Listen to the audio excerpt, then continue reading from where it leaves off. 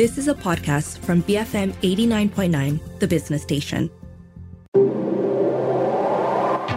The Property Show on BFM 89.9, the business station.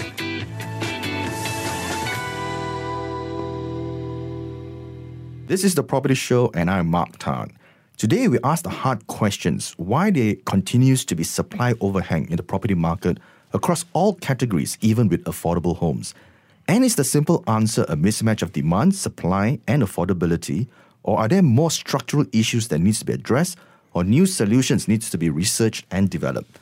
Today we speak with Dato Jeffrey Ng Tiong Lip, Chairman of Rehda Research Institute, a think tank governed by an independent board of trustees and was relaunched in 2004 to focus on the three pillars of education, research and training for the property sector. Good morning, Dato Jeffrey. Good morning, Mark. Now let's start with a bird's eye view of the Malaysian residential property market. Why are there so many unsold units leading to the current property overhang? Well, important thing is that we have to realize that there are a combination of reasons for that oversupply, and more important to give the context of it, they are all in a total of 26,000 units valued at 18.3 billion.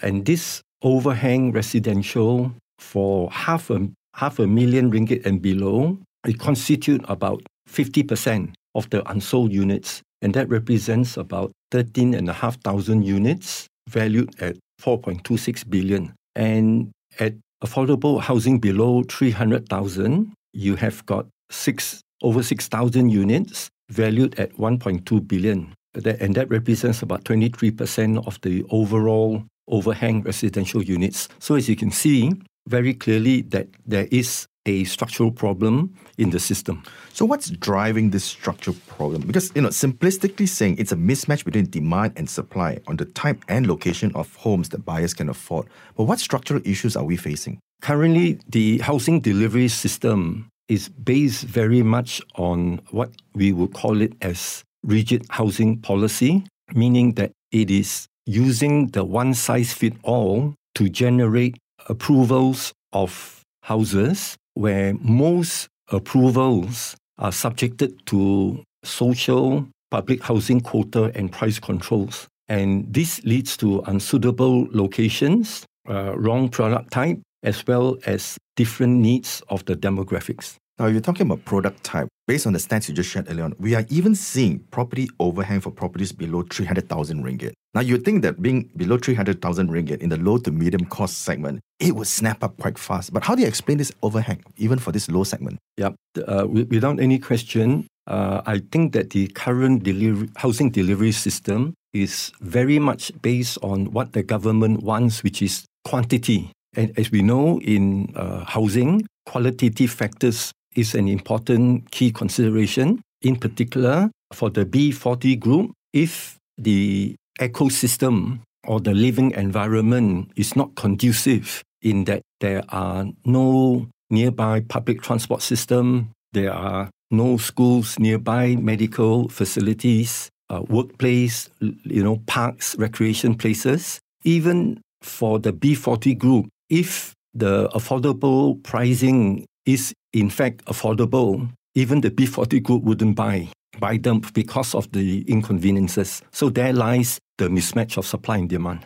Right. It goes back to the point that when it comes to properties, location is very important. So even if you build a very cheap, affordable home, but it's in the middle of nowhere, even that particular segment would shy away from buying that property. Absolutely, yeah. Now, I know Rehda Research Institute has a lot of statistics. So if we take the median household income of Malaysia and apply the usual bank standard debt servicing ratios, what should be the targeted price of a property in Malaysia? In our research report, we actually question the definition used, which is, we know, very common, and that is median household income. If we were to follow that strictly, rural household income would be around 4,000 a month. Urban would be around 7,000 a month. And if you apply the debt service ratio of 30%, which is probably what a typical household would be able to afford to set aside for servicing of interest and bank loans, it will translate using a 4.5% interest at 35 years with a 10% down payment,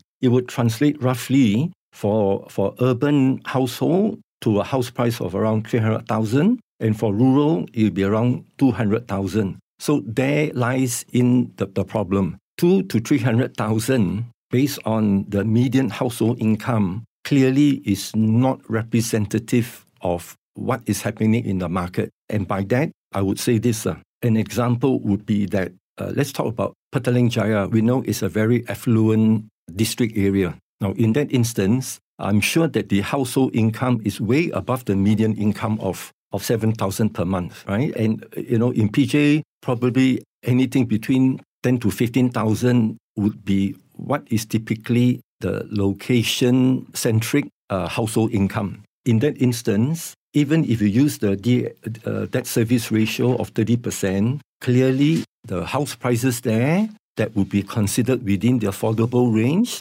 would be anything between 400,000 to 500,000. So therefore, what is important is that instead of using the median household income approach, one can be more granular to go into the so-called household income in particular states, in particular district within the state, the suburb within the district or the mukim, and even the location of the project where then the true household income of the demographics is then determined.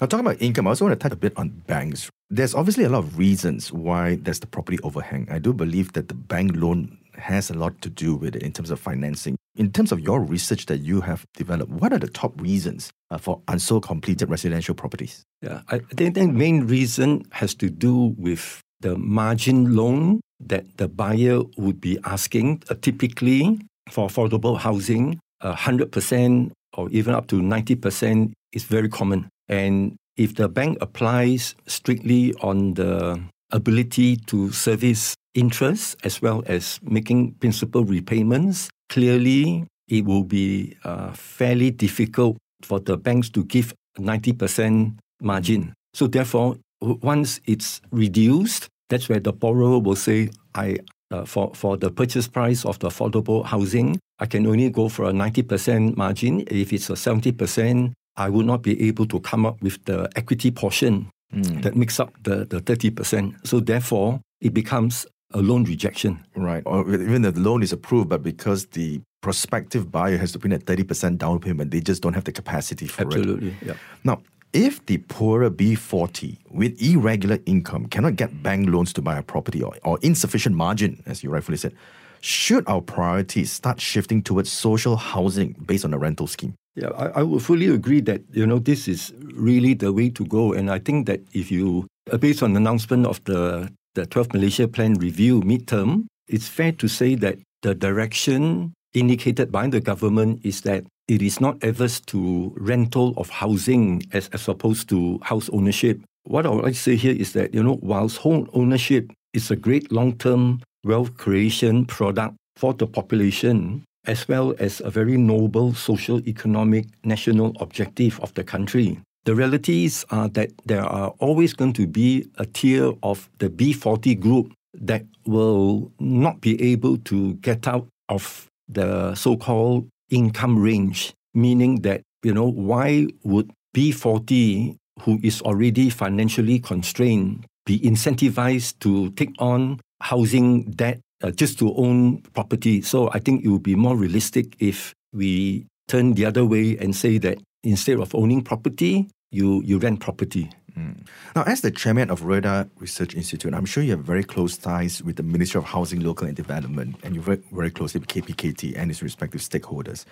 In your opinion, has the government, through its various agencies, provided enough social housing projects? I believe that the government has actually done a lot in producing public and social housing, in particular from JPN under KPKT, PRIMA under MOF, PPAIM, SPNB, SCDCs of various states and local authorities throughout the country. There has been many types of affordable or public social housing that have been produced by the government. But having said that, Malaysia, as you know, is still a growing population. with a young age group demographics, and it also aspires to be a high-income nation. So therefore, the demand for public social housing and affordable housing will be continually sustainable. Right. And as we said earlier on, it has to be in the right location. Absolutely, yeah. On the Property Show this morning is Dato Jeffrey Ng Tiong Lip, Chairman of Rehda Research Institute. When we come back from the break, we look at undergoing research, data points, and possible solutions to tackle these challenges. This is BFM 89.9. Welcome back to the Property Show, where we have Dato Jeffrey Ng Tiong Lip, Chairman of Rehda Research Institute.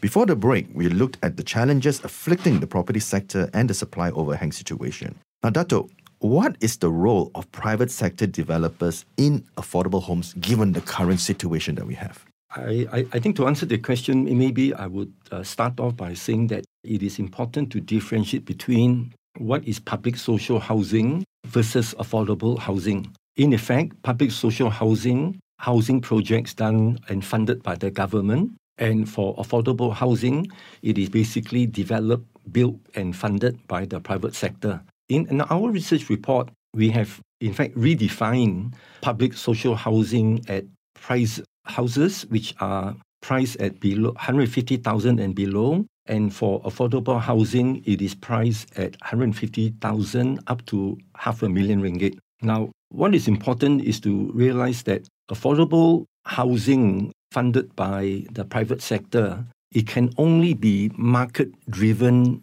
products, meaning that private sector developers can build and supply market-driven affordable homes based on market demand, feasibility, affordability of development target markets. In other words, where there is demand for affordable housing and the location is suitable, private sector can in fact build more affordable housing where the pricing will be at 300,000 and below. And I think we have seen many examples where there has been a couple of public listed companies that have actually announced that they are happy to continue to build up production and supply of affordable housing at that type of pricing because where they are built, the location and the product type fits the demographics of the buyers. So resulting from there, they are able to do that. Whereas currently for public housing, as I said at the start, the trouble with the rigid housing policy of controlled quota as well as price control products is that when the authorities approve for every project that is built across the country, the mismatch of unsuitable locations for the affordable housing is not there. So the idea is that rather than across the board build everywhere and anywhere under the one-size-fits-all policy, it's good that we start to narrow down very specifically on what the role that the government should be playing. Bear in mind that for public housing, government has got still large land bank, and the cost of the land bank is also cheap or cheaper than the private sector. So, and then in terms of master planning, government can also coordinate and plan all the necessary ecosystem living environment for the B40 to be comfortable, to be located and housed in those locations. So if all that are in place, then really the government would be able to deliver social and public housing without the problem of the mismatch where the supply and the demand don't seem to meet, which has then resulted in this very huge overhang of residential properties. And with your 40 years of experience in the industry, what other solution can there be to address this problem? Because we can't be doing the same thing over and over again, expecting different results, because that's the definition of insanity.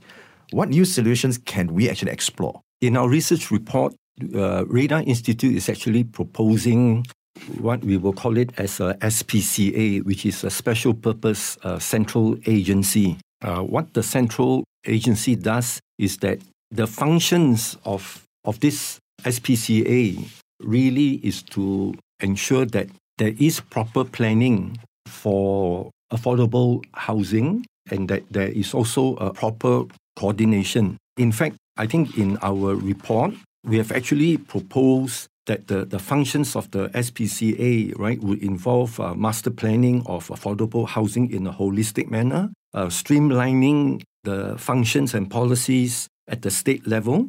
As you know, public sector delivery of affordable housing in many ways does compete with the private sector as well. So that is basically unlevel playing field, and it's better to put all under the one function SPCA in order to ensure that everything is well coordinated. And I think most importantly is really that something very new, again, a structural problem needs a very transformative solution to the problem. And in fact, Rehda Institute has proposed a contribution in lieu, which is effectively a special contribution by property developers to the SPCA as a central agency where the funds collected are built specifically on social public housing.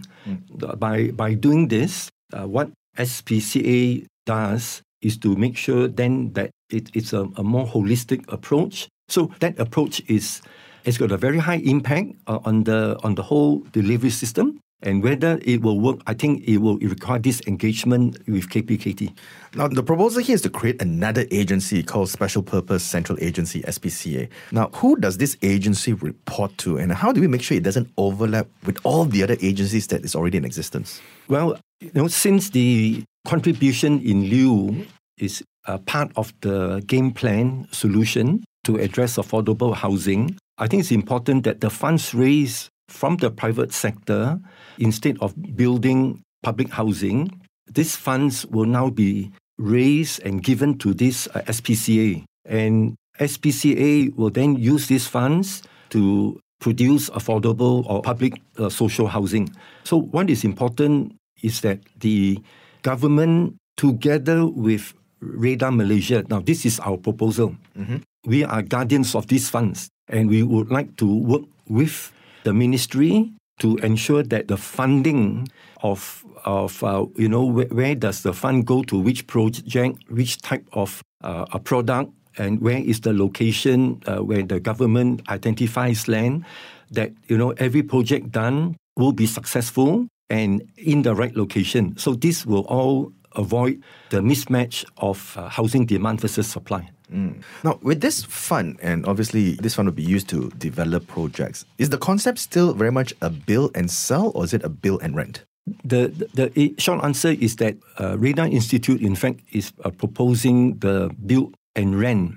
And the reason why build and sell is, in our research, we found that, in fact, government actually has lost out significantly, i.e., unproductive use of resources, in that for every so-called rumah mesra rakyat it sells, it is actually losing anything between 150,000 to 200,000 per unit. And every year, the government would sell hundreds of thousands of these units. So actually, the government is subsidizing on the loss of these types of units to the population. And worse still is government will have to continue to look for land banks. So rather than to address those problems, it would be better that, retain back whatever affordable or public social housing being built, keep it, and continue to rent it. Right. So this agency will develop the properties, rent it out, and also be in charge of maintaining it in the longer term.